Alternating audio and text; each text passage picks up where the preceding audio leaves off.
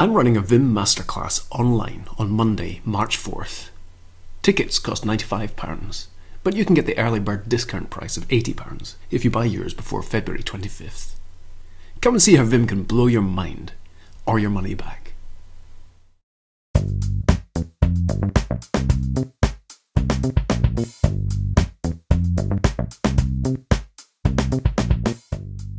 The argdo command allows us to execute an ex command across all buffers in the arglist.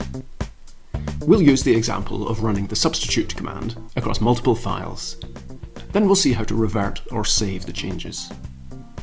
We'll also compare the argdo and bufdo commands and consider when it's appropriate to use each one.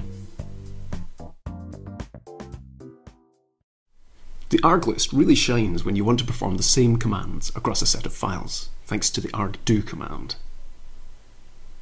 Vim's documentation has a nice illustration of how this works.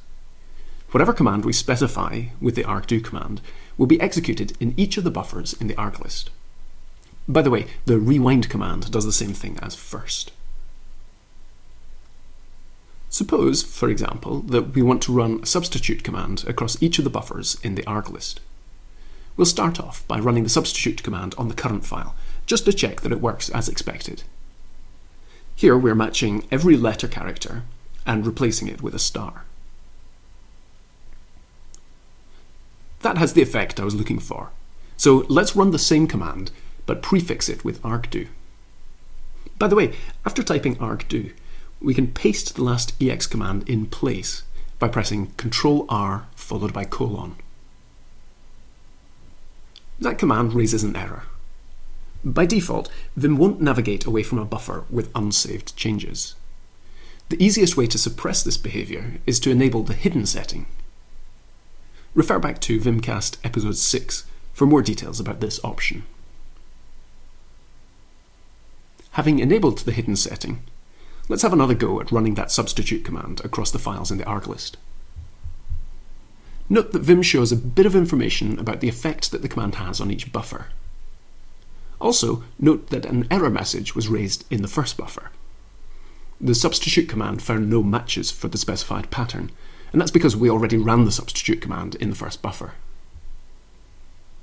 If we were to run the exact same command again, every buffer would produce the same error message.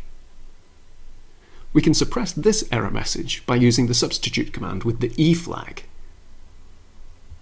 It's generally a good idea to include the E flag when running the substitute command across multiple files. Note that Vim still prints a short info message for each buffer in which the command runs. It doesn't really say anything useful, so we could suppress this by prefixing argdo with silent.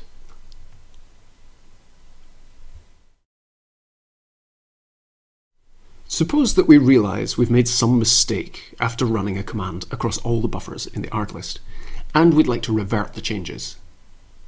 Well, we could visit each file in turn and use the undo command, but that could take ages.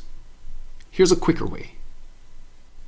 The edit bang command reverts the buffer to the last saved version.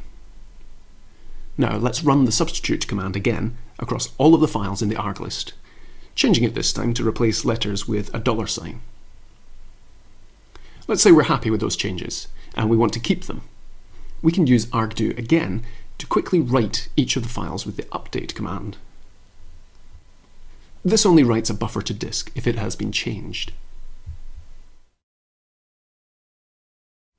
Just as we can use argdo to run a command across the set of files in the arglist, we could use the bufdo command to run a command across the set of files in the buffer list. So you might be wondering why we're using argdo here instead of bufdo. At the moment, the arglist and buffer list reference the same 5 buffers, so it would make no difference whether we used argdo or bufdo.